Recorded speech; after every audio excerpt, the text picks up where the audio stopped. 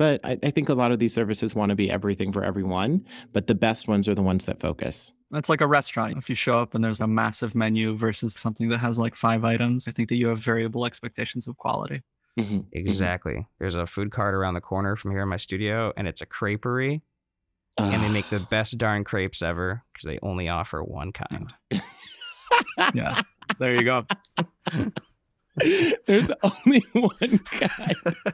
What in the gluten-free, nut-free, vegan, vegetarian, and, crazy culinary world is going on at that creperie? Strawberry, Nutella, whipped cream, gluten-free. That's phenomenal. Oh my God, that sounds amazing. If you're going to do one, great flavor choice. Welcome to Tooltip Time. Gabriel, do you want to start us off?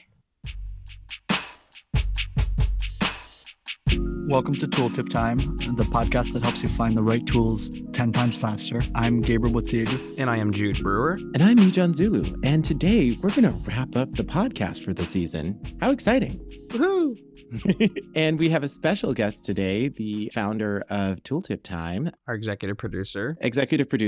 Gabriel, I cannot even pronounce your last name. Botelho. Okay. So we have a very special guest today, Gabriel Botelho, right? Maybe? Yep, exactly. Okay, pronouncing last names is not my forte. Thank God I'm into podcasting. But that being said, Gabriel, how did we get here? Kind of like an interesting process. We met through the mailing list, right? What's it called again? I belong to so many, but I assume this is like the New York Public Radio podcasting list. You have your company, Tooltip, and you decided that you wanted to do some branded content. Yeah, exactly. I reached out because I thought that podcasts were a good natural medium to help spread the word about the company and the tool simplification mission that we were on. And you guys replied to the email. It was kind of one of these, like, you throw a stone into the internet and see what happens. And I'm really glad that it worked out. And obviously, there were 500 other people who applied who were super qualified. And you just saw our two names and you were just like, these people seem like the coolest people since sliced bread. And that's also why we got the job, for sure. Wink, wink, nudge, nudge. It seems to me like you were like, as long as I have one qualified person, it's me, John, to balance out the unqualified person, Jude over here, then it'll make a good team. There were indeed many, many qualified people who wrote back. I didn't quite read just from your intro emails. I did have a conversation with everybody, but I remember that the two of you came off as particularly personable and interested in the project. And you had like an excitement about you when you were talking about tools, which is usually what I look for when people are contributing content to the site. Oh my God. Thank you.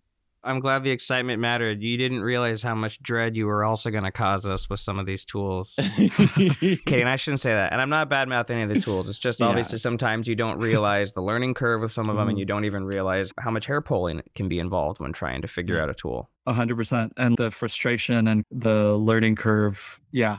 I think about this stuff a lot, and this is part of why I started the site. These things really kind of like shape our day-to-day reality if you're going to spend 8 hours doing something.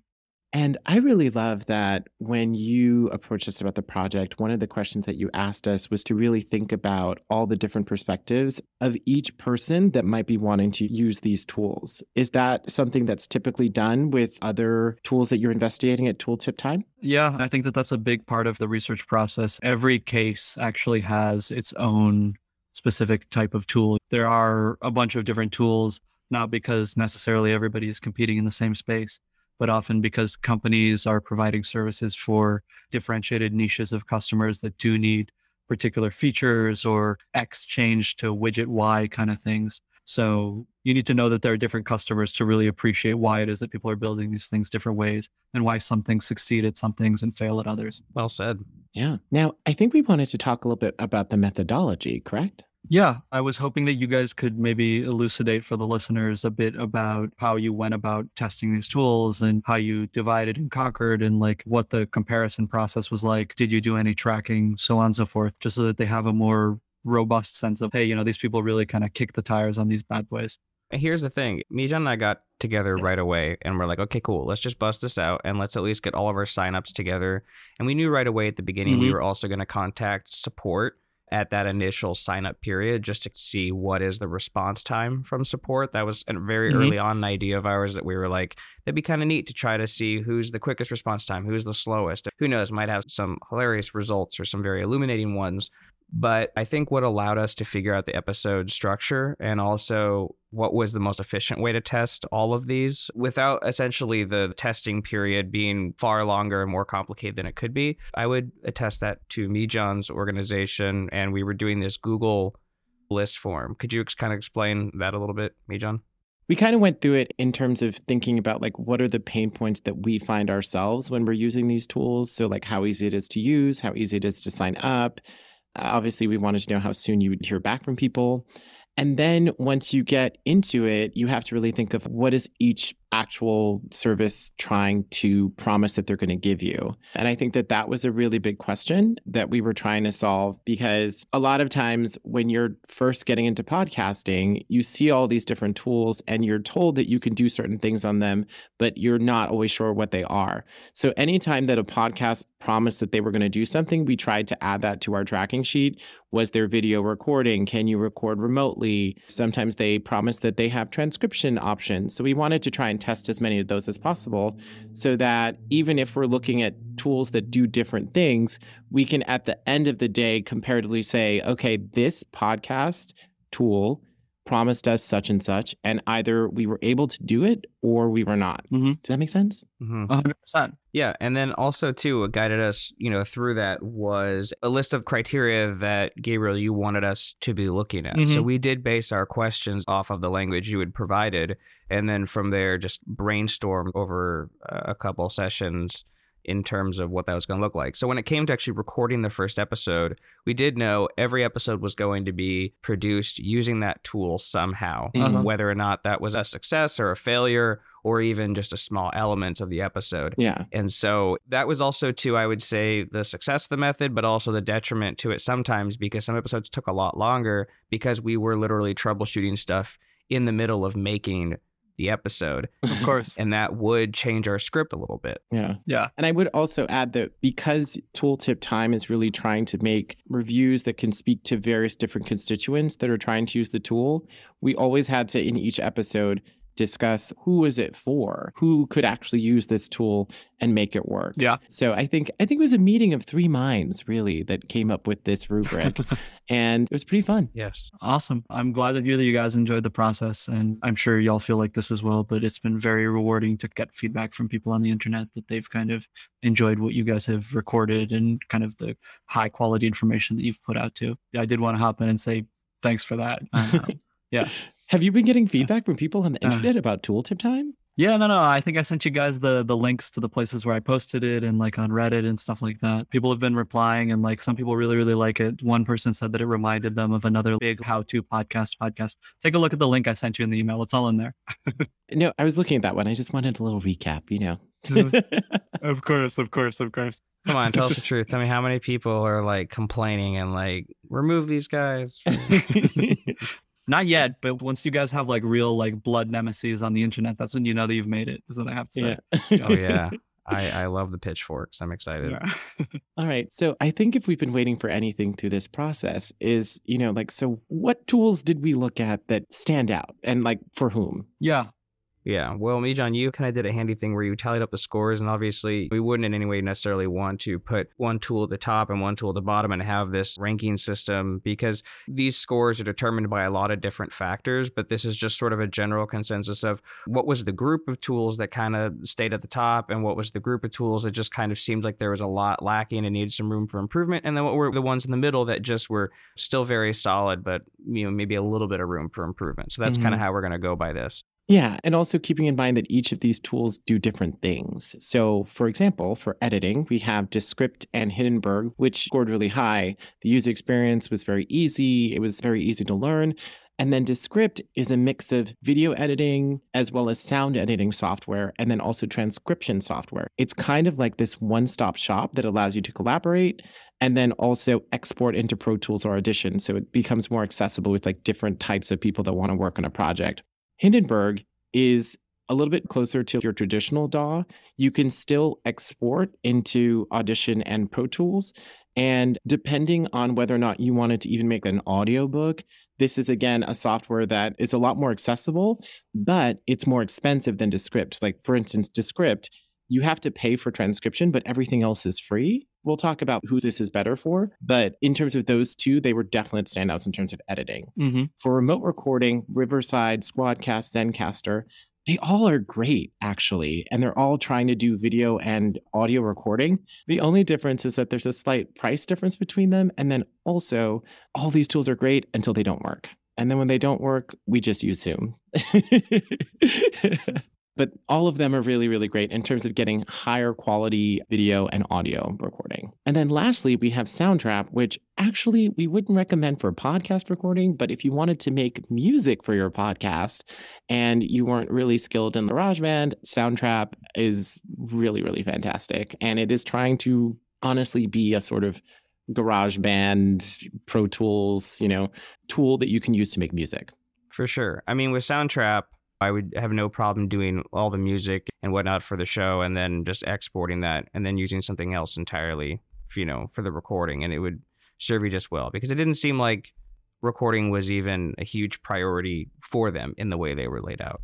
Yeah. It wasn't really for podcasting. But I think a lot of these services want to be everything for everyone, but the best ones are the ones that focus. Yeah. It's like a restaurant. If you show up and there's a massive menu versus something that has like 5 items, I think that you have variable expectations of quality. Mm-hmm. Exactly. There's a food cart around the corner from here in my studio, and it's a creperie. And they make the best darn crepes ever because they only offer one kind.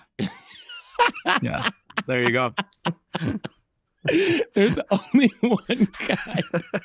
What in the gluten-free, nut-free, vegan, vegetarian, and crazy culinary world is going on at that creperie? Strawberry, Nutella, whipped cream, gluten-free. That's phenomenal. Oh my God, that sounds amazing. If you're gonna do one, great flavor choice. Yeah.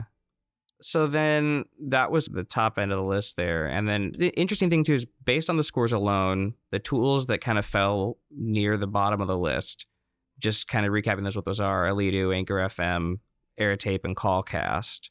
I wouldn't necessarily I'm sure we could, if we really wanted to, say one was the worst of all of them or needs the most work.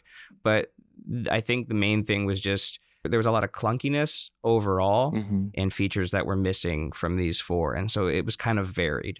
Yeah, and Anchor is really just like your casual podcaster's podcast production tool. It's a much better hosting service than it is anything else. And a lot of my friends that use Anchor, as I said in the podcast, don't actually use Anchor to make their podcast. They just post their podcast on Anchor. And Alido, I would put around kind of the same score with that because it was lacking when it came to the recording, but it had a really good on the editing front. So I felt it had a strength there, but then it had this weakness in terms of what it was saying that it was offering.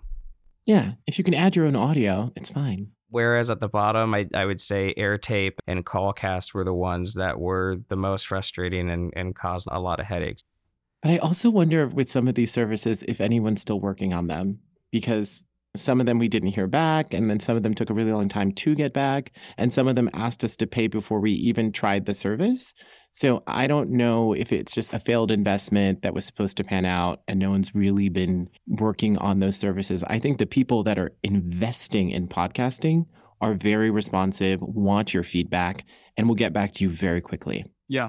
I think that's fair. And oftentimes things are being maintained for existing customers, where it drips in $300 a month or something. And someone's like, yeah, I'll keep sending 2 emails a year kind of thing. Exactly. Yeah, both Callcast and Airtape, the support didn't seem necessarily visible or that it was really much there. So yeah, I think you're right. I would imagine that there's just not a whole lot of current support. For sure. Yeah. So, I think that was a great overview of how you guys felt about the field of the tools at large.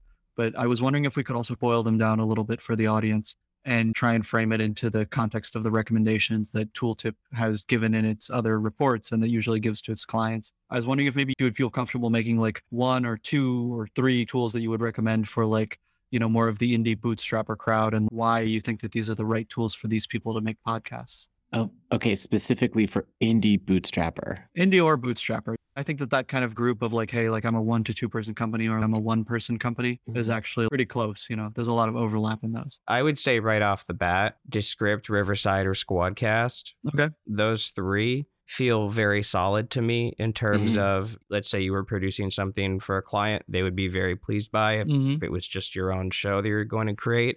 I think they're easy to use, they're efficient, and yeah, you're going to get good quality. You won't necessarily have to jump between that program, and something else. Those would be my 3 tools. But then with an aside, also, if you wanted to go really heavy on music, it might be interesting just to also use Soundtrap for the music component if you didn't have access to sound libraries elsewhere. And a lot of people, when they first get into podcasting, will start off with whatever DAW comes with their computer. When I first started, I was using GarageBand. It's a great way to sort of start to teach yourself to edit things. Yep.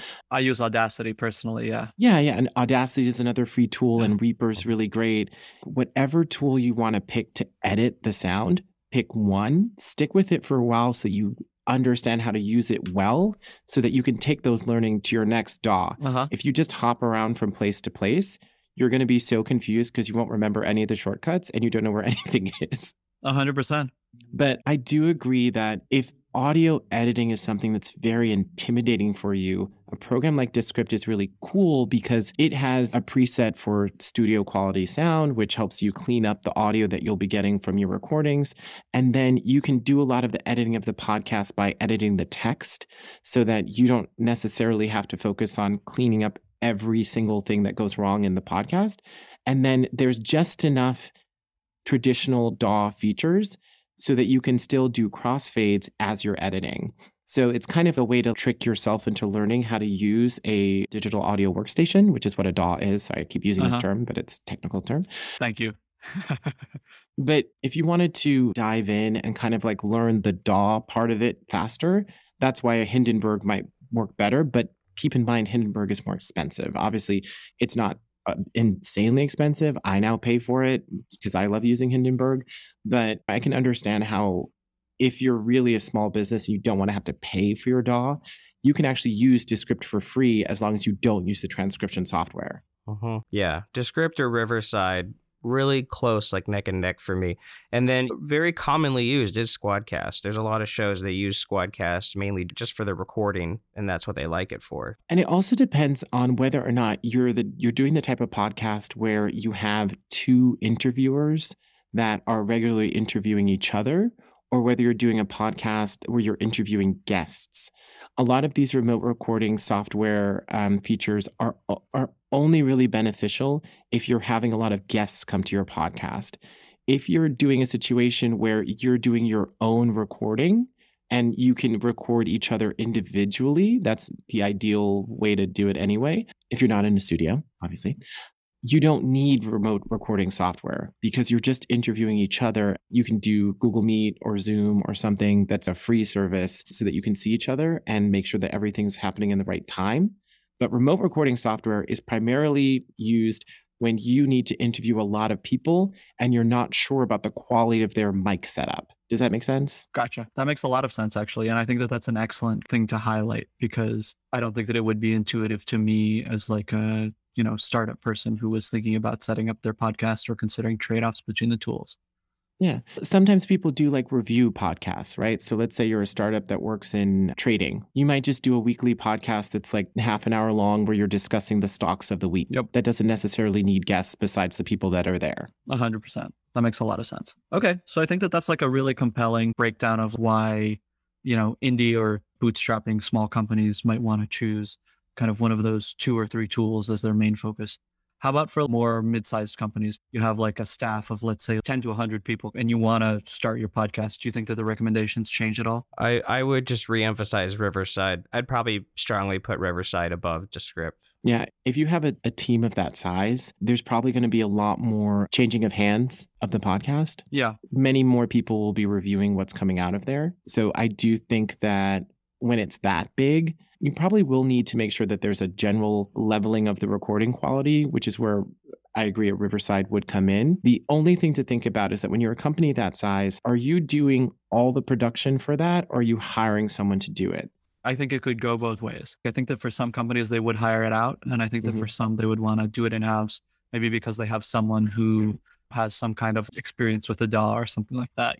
Often podcasts start at companies because there's an interested party who's like, hey, let's start a podcast for the company. Yeah. And I think that in that case, have one person who's going to be in charge of making sure that it sounds good. And then figure out if you just want people to listen to rough cuts of the podcast, in which case, they can do cuts and then send them to people for edits. or if they need to have a more integrated method, which is where a Descript comes in handy, because someone can say, oh, I don't like it how you said this, cross out stuff. And then the person who's editing the podcast can just cross that out. Yes. It's like a more seamless editing experience if there's a bunch of hands and feedback. Yeah.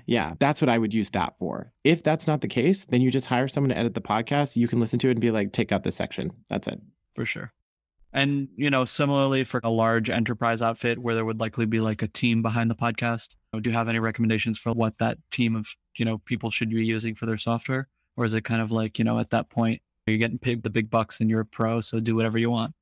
Well, and also like in the tier below, everyone has different standards for what they want their podcast to be, right? So a lot of times people will say, okay, the industry standard is Pro Tools. It is in some cases, especially in like talk radio. But also, people are now using like things like Reaper and Audition. And then some companies don't really mind if the podcast has the exact specifics of a Pro Tools finish in terms of the mixing and mastering. They just want it to sound good and they want it to be similar to such and such a podcast. If you can achieve that using a different digital audio workstation, and they're happy with the podcast as is because they're creating like branded content that's going to live on their website and they don't necessarily need to draw in advertisers. You can use whatever DAW you want. But if you're in a huge enterprise and this podcast production is going to travel through many hands, maybe PR, maybe the person who they're interviewing that's like top level, maybe their secretary or something like that. That's where I think something like Descript is a great tool because they can just focus on the text and make sure that the terminology and everything that's legal is correct. And then the rest of the people can do their work in terms of audio, because each session can be exported as a transcript, as a video if you're doing video recording, or as audio. Gotcha. Yeah, no, that makes a lot of sense to me. It seems like it's a pretty consistent set of trade-offs across the board, And I also think that for me, what I found, I understand now why a lot of journalists use Hindenburg. And the reason for that is because within Hindenburg, you can basically do all the edits that you need for your podcast. But in terms of like getting perfect mixing and mastering, you may want to then hand that off to someone else if you're doing, let's say, a news piece for, let's say, like an All Things Considered or like the Daily, right? Because you can export your session from Hindenburg into it's called like an AFF file, and that can be opened in Pro Tools, right, Jude? Yeah, I would agree. Any software that you're using in terms of editing that speaks to another software is what a larger enterprise should be doing because it's going to change through so many hands. If that software is proprietary and can only be used by, let's say, like 2% of the company, or let's say even like 0.02% of the company, depending on the size, I feel like that's going to impede the production of that podcast. For sure. So like the shareability is like, it's a big feature in that case. And then also the reason why we keep saying Riverside is because it has so many different ways of dealing with when people have bad microphones or a bad recording setup. And when you're in a large enterprise and you're booking interviews with people who are probably like 10 years senior than you and don't really care about how they're going to be recorded, they just want to get their interview done and like sneak it into their schedule. It's almost like cheating when you use a service that will just make them sound better or as good as you can under their circumstances. Yeah. Did we ever follow up with Riverside when it says when you can live stream, whether or not Facebook is included into that list? Because I know Facebook had stopped Vimeo users from doing live streaming at one point because they were trying to be the proprietary live stream. Yeah, so you can actually stream to Facebook using Riverside. Okay, well, that's interesting. I mean, that's good because you can do it via YouTube, Twitter, Facebook, Twitch, LinkedIn. So, Riverside plays well with all these. You can do this live call-in feature. It seems to be, if you were going to be a larger enterprise, Riverside would be the one that might cover a lot of these bigger team questions or needs. Yeah, and depending on the size of the company and their digital footprint, depending on how the internet's going to respond to this company putting out a podcast, that's also going to change the budget and the types of tools that you're going to use. Yes. And I think the other reason to use a Riverside and probably also Zencastr pretty soon because they're kind of competing right now. So I wouldn't be surprised if Riverside stays up top in terms of expense. And then these other competitors such as Squadcast and Zencastr try to do a similar level program for slightly cheaper so that they can pick up the rest of the market.